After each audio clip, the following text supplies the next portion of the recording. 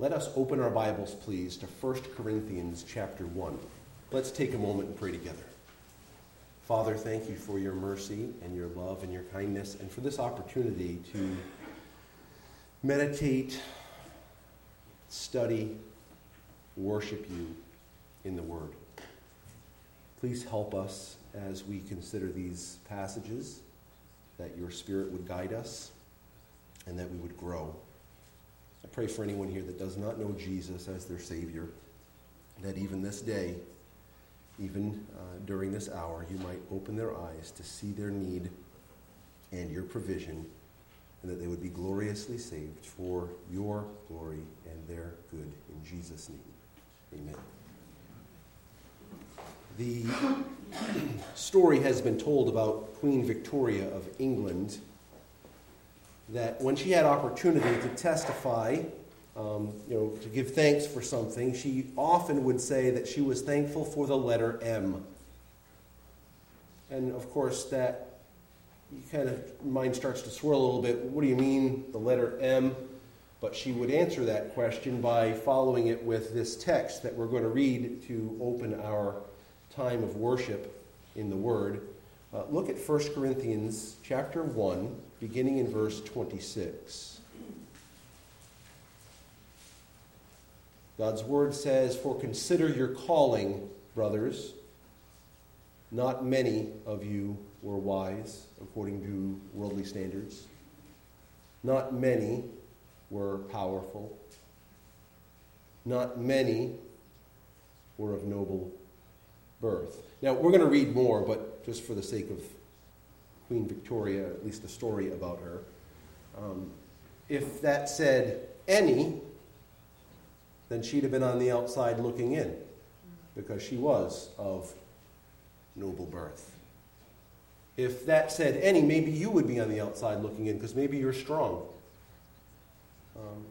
If that said any, maybe you would be on the outside looking in, because maybe you are wise from the standpoint of the world. But it doesn't say any. It says many. The reality of what we believe, because of God's Word, is that our boast is not in ourselves. Our boast is not in our might, our intellect, our wisdom. It is not in our background. It's not in our experiences. Our boast is solely in the Lord Jesus Christ himself. This passage continues in verse 27. "But God chose what is foolish in the world to shame the wise. God chose what is weak in the world to shame the strong. God chose what is low and despised in the world, even things that are not, to bring to nothing things that are, so that no human being might boast in the presence of God.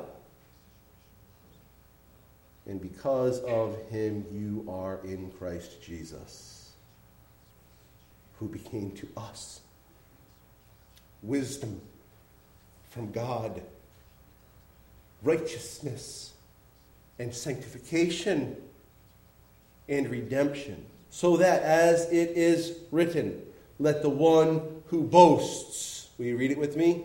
"Boast in the Lord. Boast in the Lord.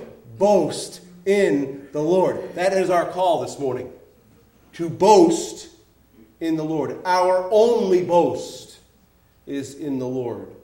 Head over to the book of Galatians, please. Galatians chapter 6. The book of Galatians ends with a familiar theme.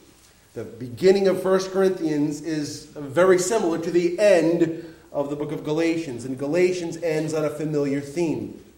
Our boast is in God, in Jesus Christ, in the gospel, or as he uses the phrase here as shorthand, in the cross of our Lord Jesus Christ. During the course of our study this morning, we will outline four reasons why we only boast in the gospel. The first reason that we only boast in the gospel is that the flesh profits nothing. The flesh profits nothing. This harkens back to our study last week. Look, beginning at verse 12, it says, "It is those who want to make a good showing in the flesh who would force you to be circumcised, and only in order that they may not be persecuted for the cross of Christ. For even those who are circumcised do not themselves keep the law, but they desire to have you circumcised, that they may boast in your flesh. For neither," verse 15 now, "for neither circumcision counts for anything, nor uncircumcision." In other words, fleshly endeavors don't count for anything. Including our desire to keep the commandments of God. They don't count for righteousness. That is clear in Galatians chapter 2 and verse 16. The deeds of the law make no man or no flesh justified. Right? Isaiah 64:6. All of our righteousnesses are as filthy rags before God. The book of Philippians chapter 3 speaks about the fact that all of his works, all of his righteousnesses were as dung before God. Truly, we must understand, we know this verse, we know the verse that needs to be drilled into our inner man. In John 6 and verse 63, Jesus said, "It is the Spirit who gives life. The flesh is no help." What does it say? The flesh is no help at all. The words I have spoken to you are spirit and life. Jesus said, "Your flesh will never make you justified. My flesh will never make me acceptable to God." Paul reiterated this concept in Philippians 3. I mentioned one portion of it. It is not about your birthright. It's not about your nobility, your religion, your steadfast endurance. It is about Jesus Christ. Those who have embraced the gospel, listen carefully, those who have embraced the gospel are the circumcision, who worship by the Spirit of God and glory in Christ Jesus. And listen, read the rest of it with me. Ready? "And put no confidence in the flesh." These are definitive statements. God does not leave us with a mystery. The flesh is of no help at all. We put no confidence in the flesh. In the book of Colossians, right at the end of chapter 2, there's this series of statements. He says this in verse 20 and following: "If with Christ you died to the elemental spirits of the world, why, as though you were still alive in the world, do you submit to regulations such as do not handle, do not taste, do not touch," referring all, or to things that all perish as they're used. "Why do you do this according to human precepts and teachings? These have indeed an appearance of wisdom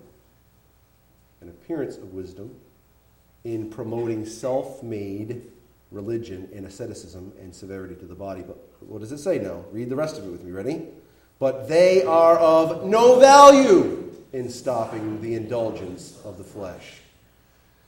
Paul, with this statement here at the end of Galatians 6, is reiterating what he's been reiterating from the beginning of this letter, that the flesh profits nothing.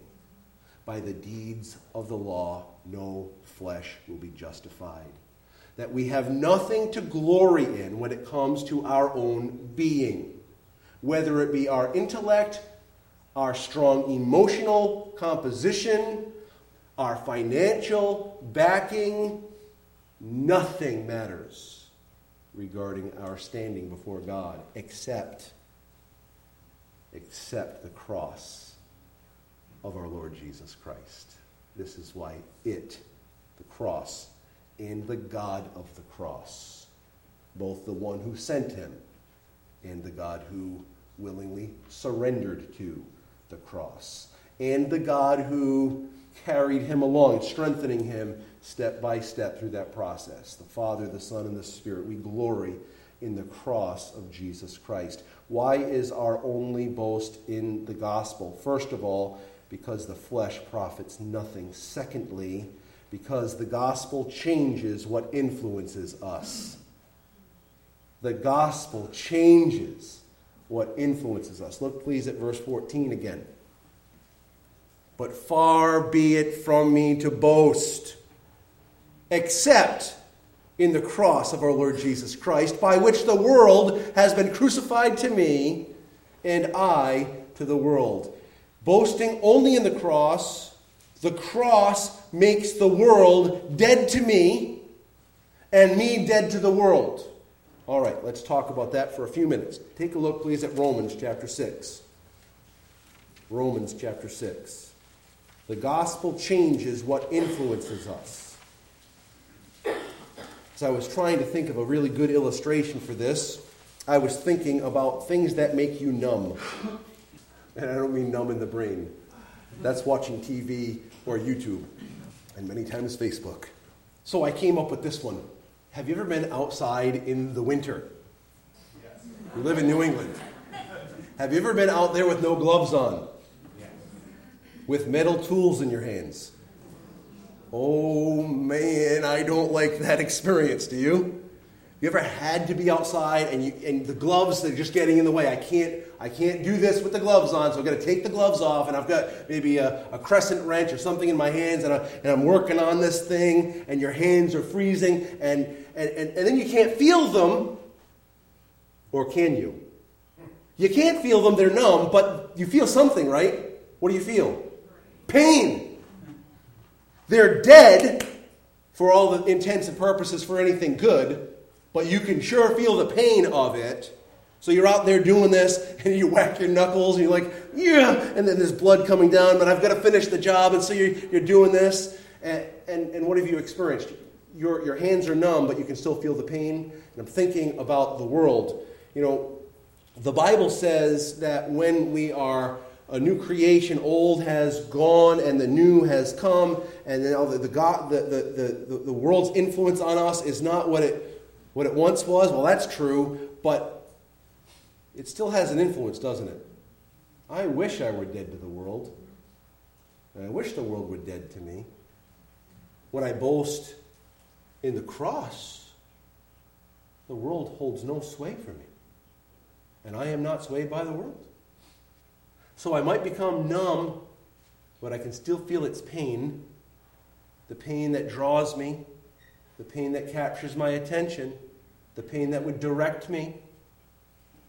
But you know what? The more I glory in the cross, the more my focus is on my Savior, the more I feast upon what I know to be gospel truths in the Bible, the less sway the world holds on me, because I see the fruitlessness of what it offers.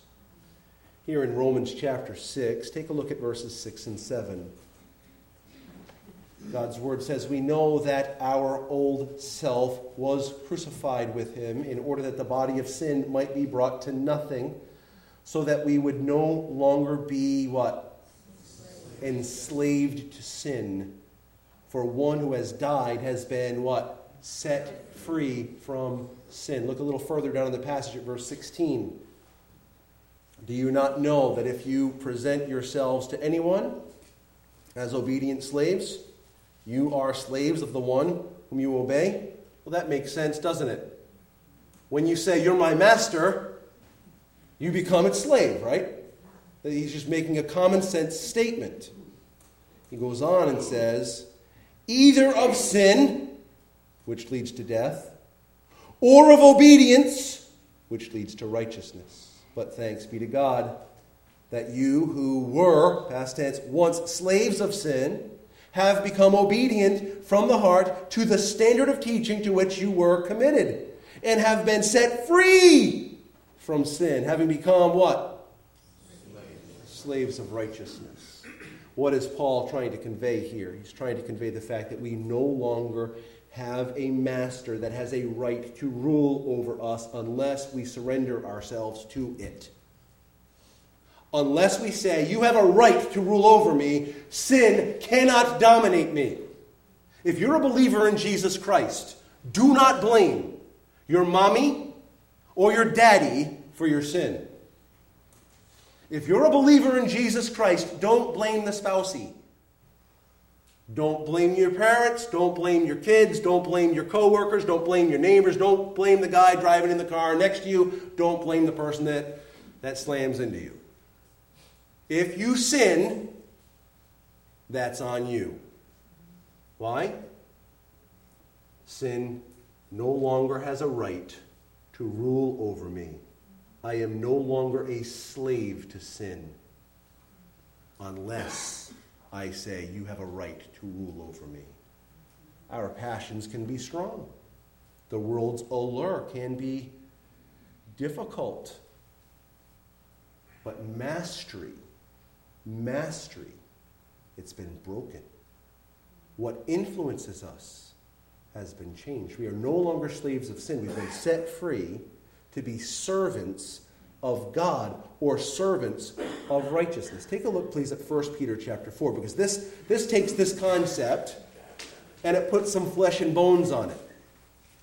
What 1 Peter chapter 4 does with this very same concept is it gives us a real-life illustration with some listing of varieties of sin that used to hold us that no longer need to hold us. In 1 Peter chapter 4, look beginning at verse 1. Peter writes, "Since therefore Christ suffered in the flesh, arm yourselves with the same way of thinking, for whoever has suffered in the flesh has ceased from sin, so as to live for the rest of the time in the flesh." Listen, so to live the rest of the time in the flesh, no longer for human passions, but instead for the will of God. For the time that is past suffices for doing what the Gentiles want to do, living in sensuality, passions, drunkenness, orgies, drinking parties, and lawless idolatry. Listen to verse 4. With respect to this, or these things, they are surprised when you do not join them in the same flood of debauchery, and they malign you. Do you know what Peter just said? He said, it is the expectation that a Christian, a redeemed one, would not do these things. The expectation is that we would not allow these things to rule over us. The expectation is that the world will observe the life of the believer and say, why don't you do the things we do? And the answer to that is, we spent enough time there. Enough of my life was invested in the wrong thing. Enough of your life was invested in the wrong thing. Why return to the vomit? The expectation is the gospel influences us so much that those things don't hold. They don't hold a place of influence in us any longer. Paul said it this way in Romans 12:2. You know it. It'll be on the screen. Do not be conformed to this world. Let me stop here. Conformed, the idea is putting something on. Don't put on these things. Don't be conformed to the world, but be transformed by the renewing of your mind, that by testing you may discern what is the will of God, what is good and acceptable and perfect. What he's telling us is that let the God who saved you be transforming you from the inside out. He doesn't say transform yourself. He doesn't say make 7 or 8 lists of things that you ought not do and just, pull yourself up by your bootstraps and don't do them. He says, don't be conformed to the world. Be transformed. That is an external thing. That is a passive thing. That is a divine activity. Be transformed. What is the active part? By the renewing of your mind. Well, what renews our mind? Scripture. What do I have to do in order to have that take place? Open it and look at it. Open it and look at it. I would say, open it, look at it, meditate on it, memorize it, study it. Hear it, speak it. These things take place, and you know what you'll find? The world is becoming more and more dead to me, and I am becoming more and more dead to it. It has nothing to offer us. Why do we glory only in the gospel? Well, first of all, because the flesh profits nothing. Secondly, because the gospel changes what influences us. Head back, please, to Galatians chapter 6. We will notice the third reason why we only glory in the gospel. And the third reason is this. The gospel is the means of new life. The gospel is the means of new life. It is the way toward new life. It is the instrument that God uses to give us new life. He says in verse 15, for neither circumcision counts for anything, nor uncircumcision. Will you read the rest of the verse with me? But a new creation. A new creation. Circumcision doesn't do it. Uncircumcision doesn't do it. Baptism doesn't do it. Not being baptized doesn't do it. Going to church doesn't do it. Not going to church doesn't do it. A new creation. A new creation is what I need in order for my affections to be influenced by the cross rather than the world. The gospel is the means of new life, a new creation. How does one become a new creation? Well, I'm so glad you asked. God's word answers that question very clearly. We're in Galatians. Take a left, just one book, to 2 Corinthians chapter 5. I made reference to this verse already this morning in verse 17, where Paul writes, therefore, if anyone is in Christ, he is what? A new creation. The old has passed away. Behold, the new has come. How do I become a new creation? Well, I must be in Christ. Verse 21. For our sake, he made him to be sin who knew no sin. Who's that talking about? So that in him we might become the righteousness of God. In him we might become the righteousness of God. Jesus died on the cross to bear our sin, even though he never committed any sin, so he might grant to us a righteousness we never earned, a righteousness we never performed, a righteousness that is outside of us. The Bible says in Acts chapter 4 and verse 12, and there is salvation in no one else, for there is no other name under heaven given among men by which we what? Must be saved. It's Christ. Through Christ we must be saved. Take a look at the book of John. We're in 2 Corinthians. You're going to head through 1 Corinthians, Romans, Acts, and then you'll find the book of John, the Gospel of John, chapter 1. Part of the prologue of John's Gospel, he writes in verse 12, but to all who did receive him, that means those who believed in his name, he gave the right to become children of God. Who were what? Does that sound like a new creation? It does, doesn't it? Who were born not of blood, Oh, what kind of creation are we talking about? Not a physical one, but a spiritual one. Not of blood, nor of the will of the flesh. In other words, I can't act something out and obtain this. Nor of the will of man. Uh-oh. Now I can't even wish for it. Sounds like we're in a bit of trouble. Oh, except it says, but of God. What does he mean, but of God? The will of God. The will of God. Those who believe according to the will of God. You want to become a new creation? The answer is believe on the Lord Jesus Christ and you will be saved. This is a result of God's working. It is not a result of our working. It is not a result of our desires. It is a result of God's desires. And just for your information, since he's God, he gets what he wants. His desires are for his glory and our good. The Bible says in Romans chapter 1 and verse 16, "For I am not ashamed of the gospel, for it is the power of God for salvation to everyone who believes, to the Jew first and also to the Greek."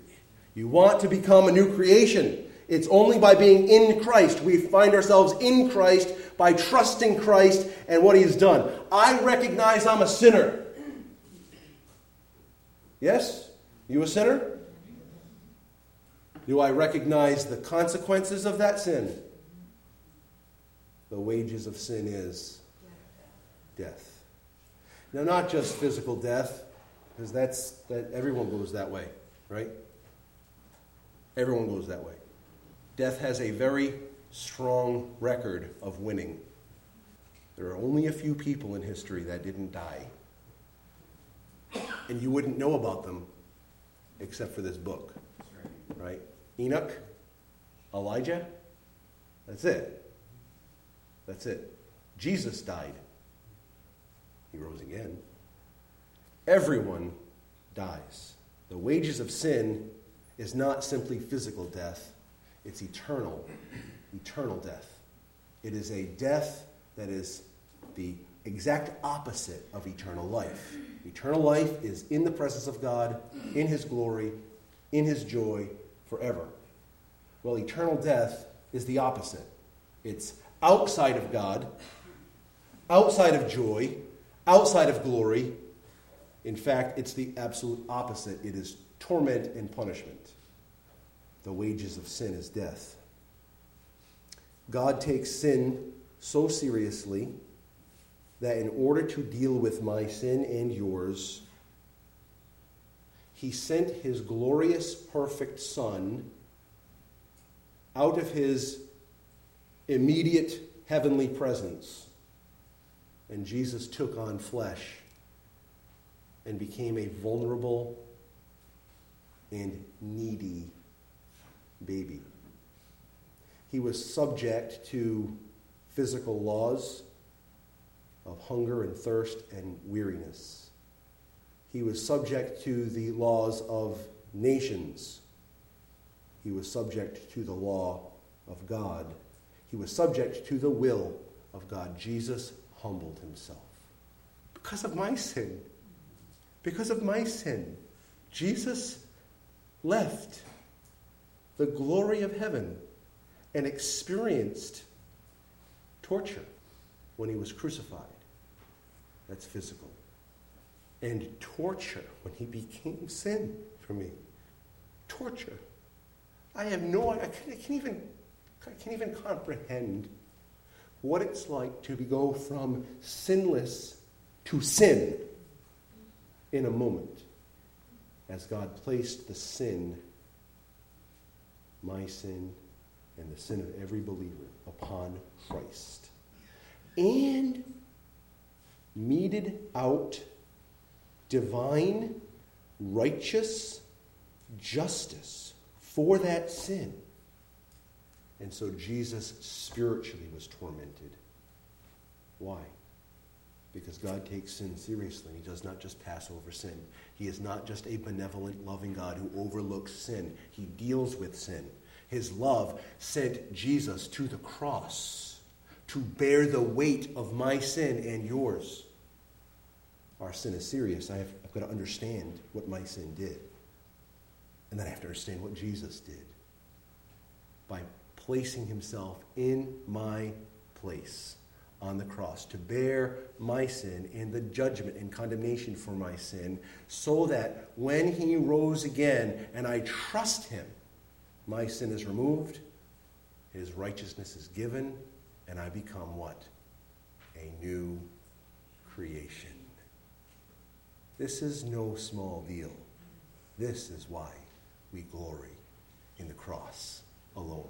This is why we glory in the gospel alone. Because the flesh profits nothing, because the gospel changes what influences us, and because the gospel is the means of new life. Finally, as we come to the end of Galatians chapter 6, head back there please, Galatians chapter 6, the gospel changes our relationship with God.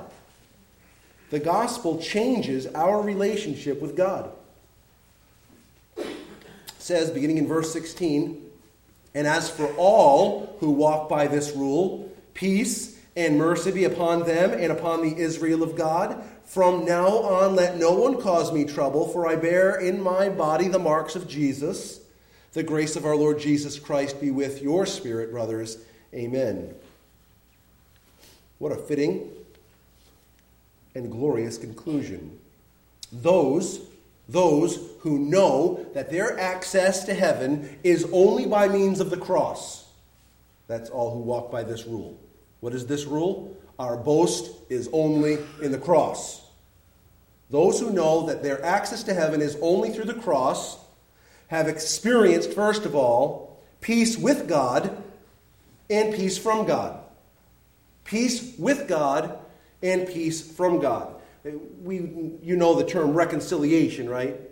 Two parties that are at enmity, and somehow something needs to mediate to make these two parties back in our case, for the first time, in a position, in a relationship of peace. Reconciliation is taking two parties and making them united.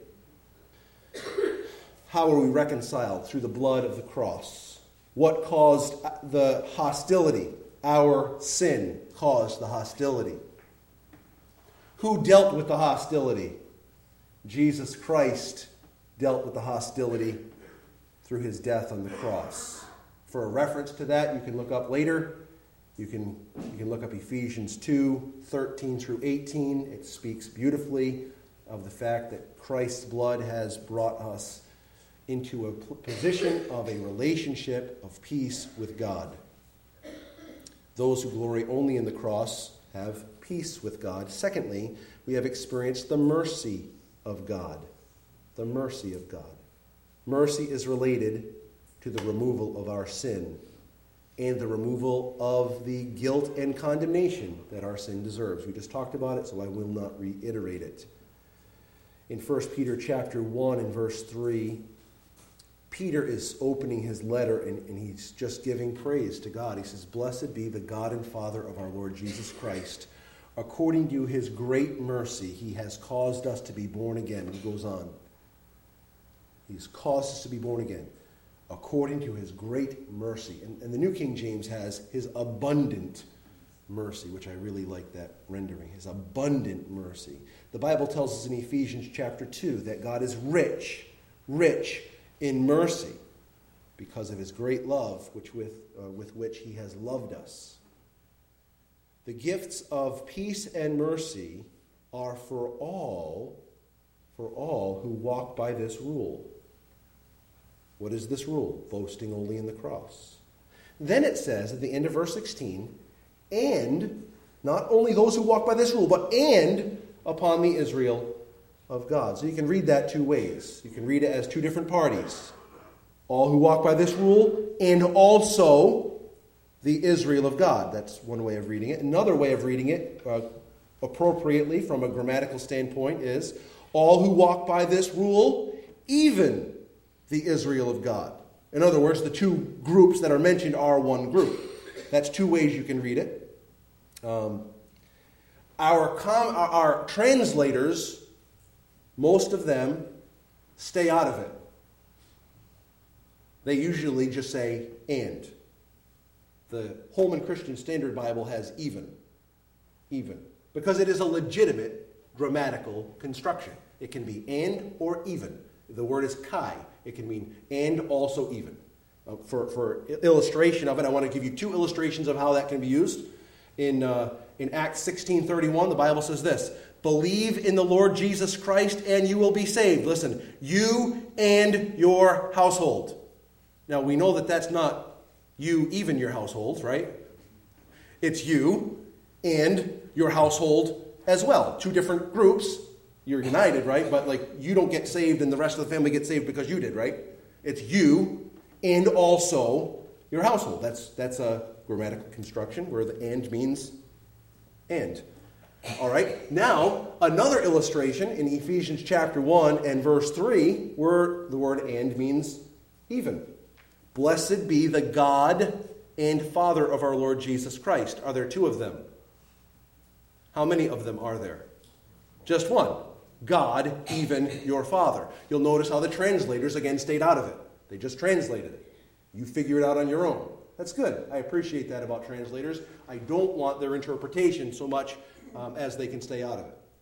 But this one means clearly, God, even your Father. So, both of those are illustrations of how this could be read. We're going to get to it. Don't stress. Don't sit there worried in your seat. What is he going to say next? Or maybe do that. I don't know. I also want to point out, this is not the and conversation. Now, he's using an illustration now. He's saying, this is true.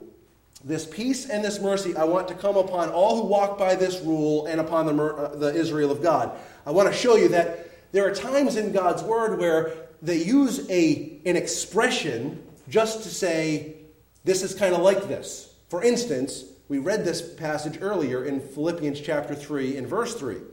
For we are the circumcision. Sit there and think on that one for a little bit. Is he being literal right now? Are you a circumcision? Let's say no, you are not. That would be kind of weird, right? But he is saying the circumcision are the grouping of God's people, right? And he says we are God's people. He uses that word circumcision as kind of an illustration of saying we are the people of God. Okay? For we are, I just lost my place in my notes. Thank you, iPad. For we are the circumcision who worship God in the Spirit and glory in Christ Jesus and put no confidence in the flesh. So, with that background of grammar out of the way, however you translate or interpret Galatians 6:16, it does not solve the theological differences between those who see a distinction between the church as presented in the Old Testament and the people of Israel as pictured in the Old Testament. Did I say Old Testament? Sorry. Church pictured in the New Testament, Israel pictured in the Old Testament. Okay? It doesn't solve this problem. What I want to do is talk through this for a couple of minutes because it's important. We were in this text and we need to deal with it. What is not in question in this text? Okay? And what is not in question in the Bible? This is important. Ready? Jews who trust Christ right now are part of the church.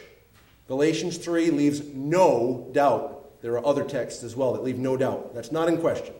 Number 2, Jews before Christ are saved by grace through faith based upon the work of Jesus Christ. Because they are justified by the work of Jesus Christ, they are united with him. They are part of God's eternal church. That is not in question. Some people question that. I'm telling you, that's not in question. Number 3, what is also not in question. All the redeemed of all the ages will be in Christ. Ephesians 1:10. That is not in question. Is that clear?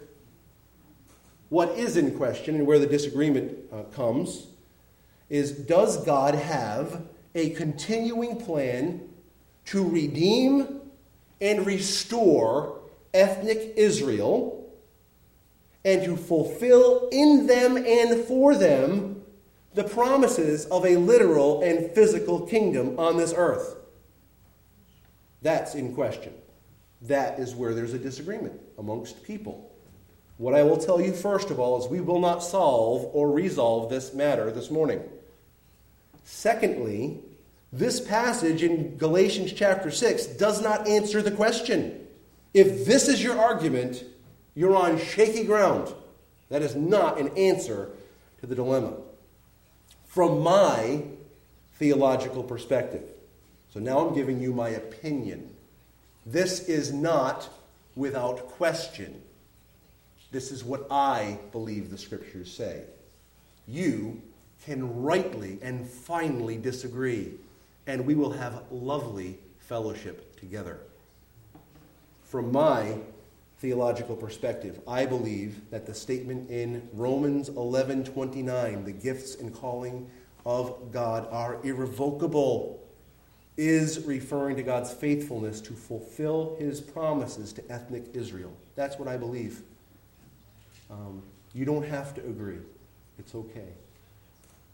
The Bible leaves this area with ample room for us to say, you see it that way, I see it this way, and it's all right. We have people among us that believe differently than I do, and I love them and respect them. I have commentators that I will read, and I disagree with them. I still love what they're offering to us with their commentaries. I will listen to people on the radio. I don't listen to the radio very much, but I'll go on people's websites. For instance, I go regularly onto Truth for Life and listen to Alistair Begg. He and I disagree on this matter. I could not love that man more without knowing him. I couldn't. When I listen to him preaching God's word, I'm literally sitting there and just saying, yes, yes, yes, yes, I need this. Give me more. I need it. I love it. Because he's teaching the truth. We disagree in this area. And you know what? I'm going to listen to him again tomorrow. And I commend you to listen to him. I don't commend very many people to listen to. He is one. All right. I think we covered that enough for this morning. Verse 17. From now on, let no one cause me trouble, for I bear on my body the marks of Jesus. I will just say, in other words, Paul just said, this issue of a fleshly pursuit of a right relationship with God is resolved. Isn't that what he just said? Don't bother me with this anymore. You want to mark my physical body? I have the marks. But not, in addition to those marks, I have other marks that are more important to me. Other than circumcision marks, I have the marks of Jesus. Don't trouble me anymore with it, for I bear marks proving, listen carefully, proving my commitment to, by grace alone, through faith alone, in Christ alone, based on Scripture alone, for the glory of God alone. I bear in my body the marks. The first Reformation is what Paul was dealing with. Grace alone, faith alone, Christ alone, Scripture alone, God's glory alone. This is what he stands for, and he bears the marks. So also does Jesus. Those whose only boast is in the cross have experienced the peace of God and peace from God. They've experienced the mercy of God. And finally, they've experienced the grace of God. Verse 18, the grace of our Lord Jesus Christ be with your spirit, brothers. Amen. What a fitting conclusion to this letter. God's grace is the pathway to salvation and sanctification. God's grace is experienced by all who trust the gospel alone. This is why there is no place for boasting in ourselves. Not only do we come to Christ as beggars, we live our lives every day as beggars. God, I can't. Jesus has, and Jesus can in me. This is the good news of Galatians. It's not just that Jesus did it for you, now move on. It's Jesus did it for you, move on in the confidence that your standing with God is assured and that he will continue his work of making you like himself as you yield yourself to him. That's grace. Grace is God's empowerment toward salvation, in salvation, toward sanctification, in sanctification, toward glorification, and in glorification. It's all a work of God's grace. There is only room to boast in the God of the cross of Jesus Christ.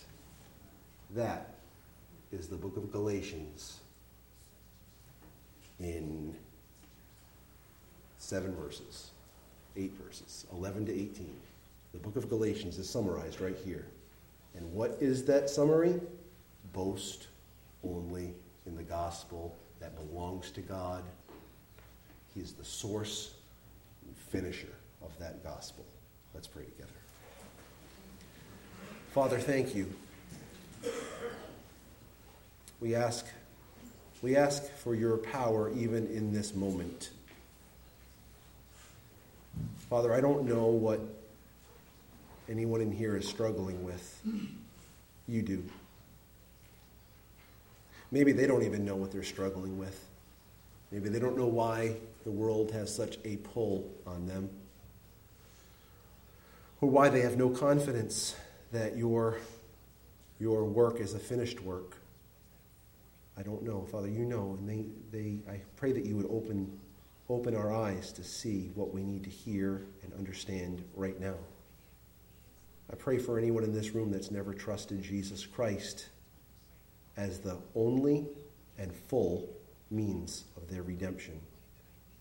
I pray, Father, that even in these next few moments, you might open their eyes fully, that they might see the glory of the cross and why we hold the cross up as most important and why the gospel is so important. I pray, Father, you would open their eyes to see Jesus Christ as the solution to their sin problem and their relationship with you. We pray that you might open their eyes, that they would trust Jesus alone for their salvation and be saved. Father, I pray for believers in this room, myself included, that we would not allow the world to hold sway over us, that we would not allow the world to dictate to us what we need and want. Help us to boast and glory in the cross and cause the world to be dead to us with its affections and lusts, and us to be dead to the world so that our passions aren't there. Deliver us. We ask, Father, that you would cause us to long for you, to love you, and then to display you and to speak of you in this world that needs you desperately. We pray this in Jesus' name. Amen.